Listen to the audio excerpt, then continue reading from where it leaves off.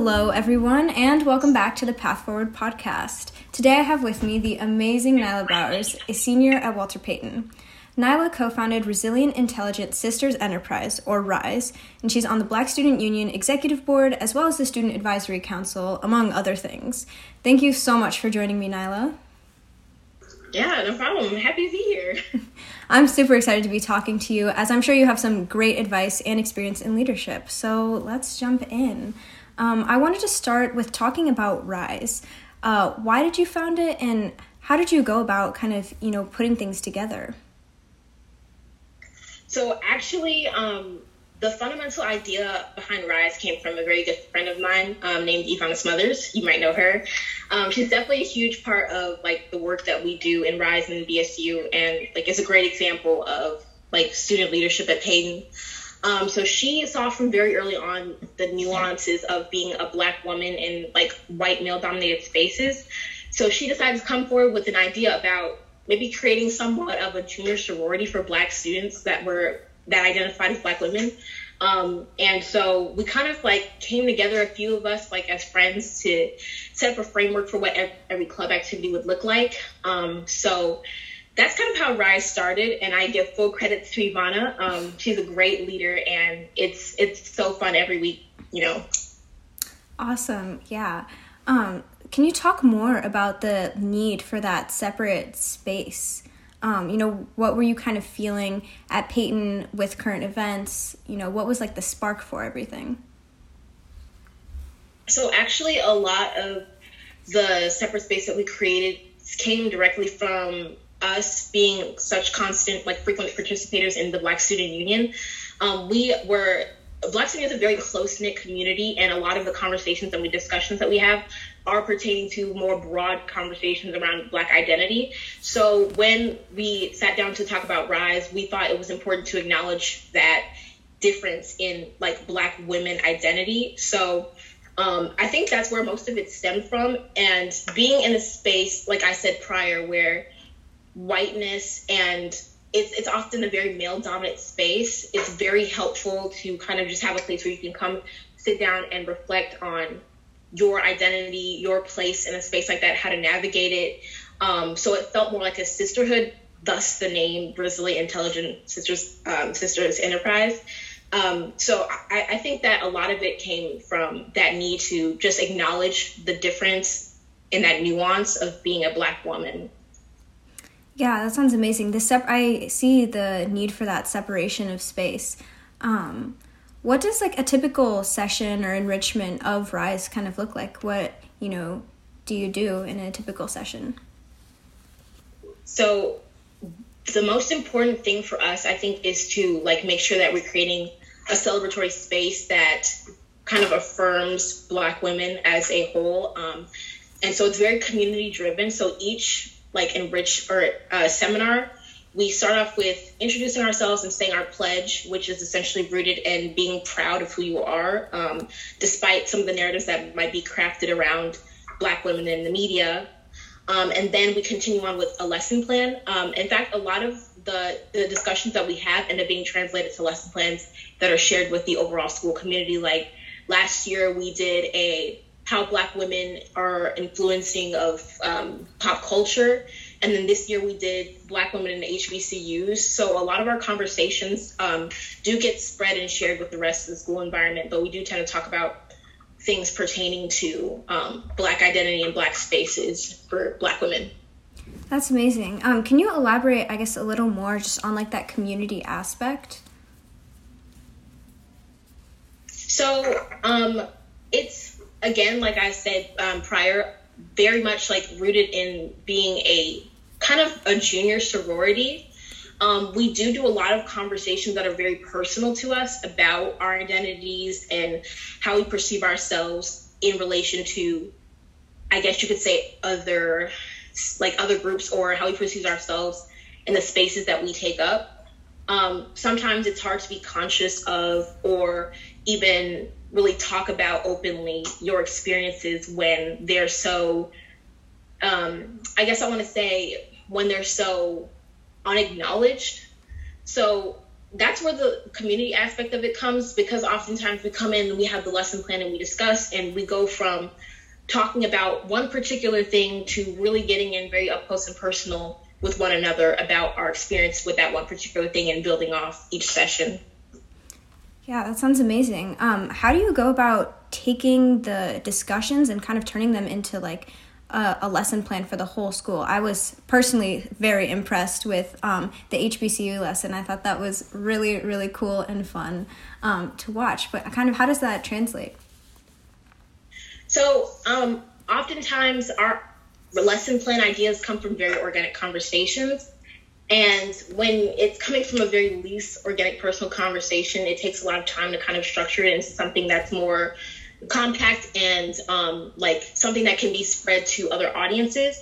So frequently what we will do is we will meet outside of our typical time period, which is usually on like first period seminar days, to kind of discuss what are the most important aspects, like for example, for our HBCU lesson plan, we talk about what are the most important aspects of, for example, the experience of being in an HBCU and how has that affected Black women, and like how, you know, we have to think about how our lesson plans will actually benefit Black women and also change this perspective or the rhetoric around Black identity.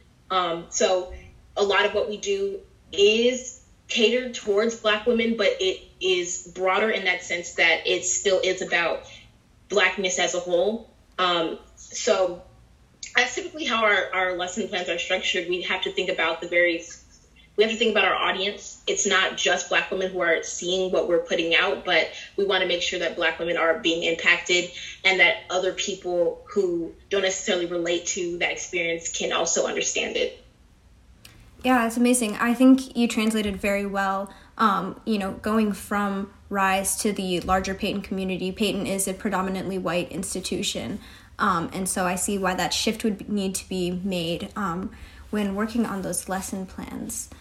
I wanted to shift the conversation a little bit. Nyla and I had been emailing back and forth a little bit before recording, and you were talking to me about kind of what your definition of activism is. And so I guess can you kind of talk about that and then how you use that in R.I.S.E and BSU and, all other things that you lead? Yeah, of course. So I kind of feel like to talk about this, I should give a little bit more background. So for me, activism is a very powerful word. And sometimes when we're having conversations about activism, it scares people away because of the weight of the word. And so I just feel like we have to kind of understand what activism means for each person. And for me, activism, I always say this to literally everyone. I'm sure people have heard this from me before, but for me, activism is about deliberate action that is with the goal of creating some sort of positive change within yourself and therefore within other people and other contexts. And so I think I spent a lot of my time earlier on in like my early times of being at Payton learning how to break down barriers, and BSU really did give me those tools to do that.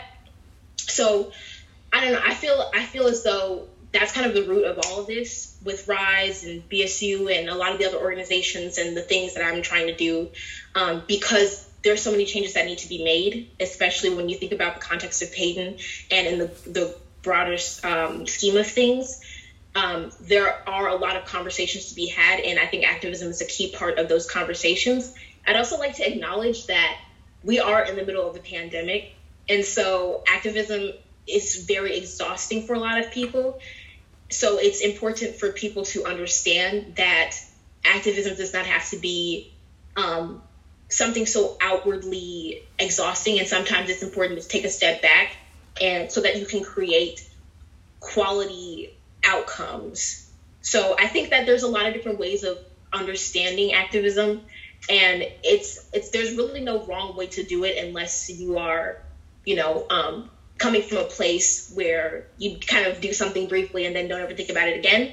So I just think that that's really important, and that's kind of the root of why I do most of the things that I do at Payton and outside of Payton. Yeah, that's amazing. Something you said struck me. You were talking about, in your definition of like activism for yourself, you were talking about personal betterment. And I think that a lot of people tend to view activism as an outward act. So can you kind of talk about, I think it's really interesting that you said like it's, something very deeply personal. Yeah, it's personal for me because I still am very much a like shy, introverted person, but at the start of high school, I was very afraid of not necessarily standing up for myself, but about demanding positive change or being a force for positive change. And that's why I think it's always been so personal for me. And that's why I think that activism really is a journey for everyone, because you can honestly go from being me, a very shy person who doesn't really want to participate in activism, to also me, someone who has evolved to think of it as an important part of everyday life. It just is important that we shift our conversations about activism to be more centered on what can you do so that you are helping someone else or that you are benefiting a larger cause. And so that doesn't necessarily have to mean that you have to be perfect. It doesn't necessarily mean that you have to be, Martin Luther King Jr. You just have to be working on yourself and making sure that what you're doing is affecting positive change in a real way. I really like that I think a lot of people have been very sensitive to kind of, like you said, to what the word activism means and what it means to them. I think a lot of people feel really pressured to do a lot of things and then they don't understand the meaning behind them. So I really like that definition. I think it's very relevant. How do you, do you use like communal activism, or like, do you in various groups, do you take direct action steps, or does it tend to be more conversational or conversation based? So there's a lot of, again, different modes of activism, and we tend to do a lot of mixtures, especially in BSU. We have discussions that are more serious, and discussions like colorism or systemic racism, or sometimes we have more fun discussions like just, being a part of a community and embracing oneself. For example, like recently in BSU, we did a lesson plan on like music across the Black diaspora. And that in and of itself doesn't necessarily seem like it would be activism, but it's teaching young Black students that they are more than just a stereotypical statistic. And that's just one means of being an activist or promoting positive change. There's also more deliberate actions. Like, for example, the Black Student Union and the R.I.S.E collaborated this past summer during the height of a lot of the conversations around the Black Lives Matter movement. And we came together and we did a lot of really good work around just promoting activism and allyship throughout the city by creating a joint letter and sending it out to CPS high schools across the city. And we collaborated with a bunch of other Black student unions so that they could get their own BSU started in their respective schools and providing guidance in that light. And I think that both those things, big and small, had a huge impact. So just continuing to find more flexible ways, even during the pandemic and beyond, to promote activism. It doesn't necessarily, again, have to be this one particular type of discussion or action. So you were talking about how you had been really shy going into high school, and very personal and withdrawn. How have you kind of made, what was your journey like coming to terms with, having to get loud sometimes and, growing into your activism? Yeah, I have a whole little spiel about this, because when I first came to Payton, which is a great environment, honestly, in many ways, but in many ways, it was a very big eye-opener for me. I had grown up being taught in elementary school in my respective community that my racial and cultural identity might be weaponized against me, but I always was very hopeful that wouldn't be the case. And I think I was very naive in some ways. So I never felt the need to genuinely consider how important it was to be able to stand up for myself and think about the need to, promote activism. Coming into Payton, I didn't think that I would be perceived as any differently than any other student, but beyond the fact that I was perceived as differently in many instances, and still to this day, I also had to grapple with the terms of many of the disparities that are very prevalent between different communities at Payton, and that affected how confident I was in my academics and in my education and my capabilities to do things as well as other kids at Payton. So after being introduced to the Black Student Union, which really was a huge lifesaver for me, I began to take on a lot of leadership roles and step out of my shell a little bit. Like I said before, I still am a very shy person, but I feel a lot more agency and confidence now because of the grave importance of having these discussions and kind of coming to terms with, the need to promote activism, and not just my own community, but to promote allyship amongst other communities and really build that connection in our generation, because it is so extremely important today that we are active about the problems that we're facing, because ultimately I feel as though we are the ones who are going to have to kind of start building solutions. Yeah, that's I really like what you said about just like that last bit, building solutions and coming together. How has Payton kind of impacted your views on allyship or being an ally? I know that that's a big topic, but yes, it's a very heavy topic for so many people. And I almost wish that conversations around activism and allyship were not stigmatized, but so feared, because they're so important. And I think people avoid them because they fear being wrong. And I think being wrong is an important part of learning. But Payton has really changed my perspective around allyship. I think when I first came here, I was a totally different person. But when I first came to Payton, I didn't understand even what allyship was. I was so immersed into my own community, and I understood our struggles on the surface level. But then as I started to understand my own community more, I began to understand other communities as well, and take into consideration other identities, and understand intersectionality, and understand the grave importance of standing up for everyone. Dr. Russell has this amazing quote where she says, "The point of liberation is to be free." And what she means by that is you cannot be complacent in the issues that are affecting other people, but expect your issues to also be solved.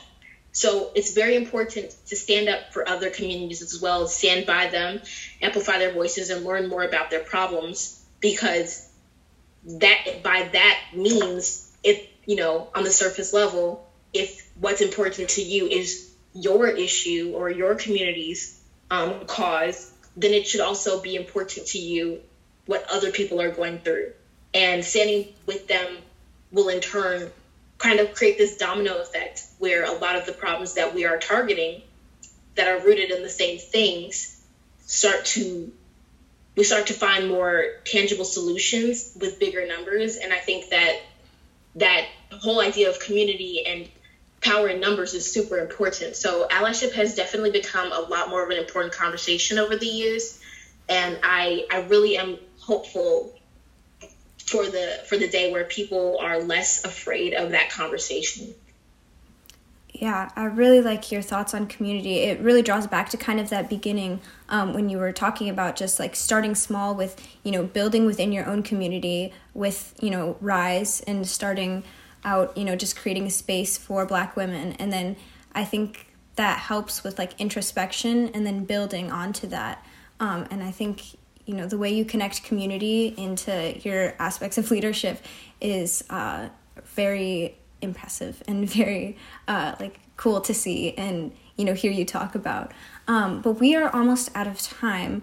Are there any last few things that you want to say that you want people to know? I just really want to encourage people to not be fearful of approaching these topics. And I really want people to be okay, to learn to be okay with making mistakes and learning from those mistakes. And I really want people to learn to be considerate of the fact that we are all learning. And in that process of learning, we will make those mistakes, and we have to support one another and be allies, because at the end of the day, a lot of the issues that we are fighting against separately can be fought together. And I think that that makes all the difference. So I don't know. I just really want people to understand that and remember that this is all a journey for a lot of us, and we're all still learning. So let's be considerate of one another's journeys and work together. All right. Thank you so much for joining me, Nyla. No problem. I'm so excited to be here. All right. Make sure to give this a like, share, and follow or subscribe, and we will see you soon.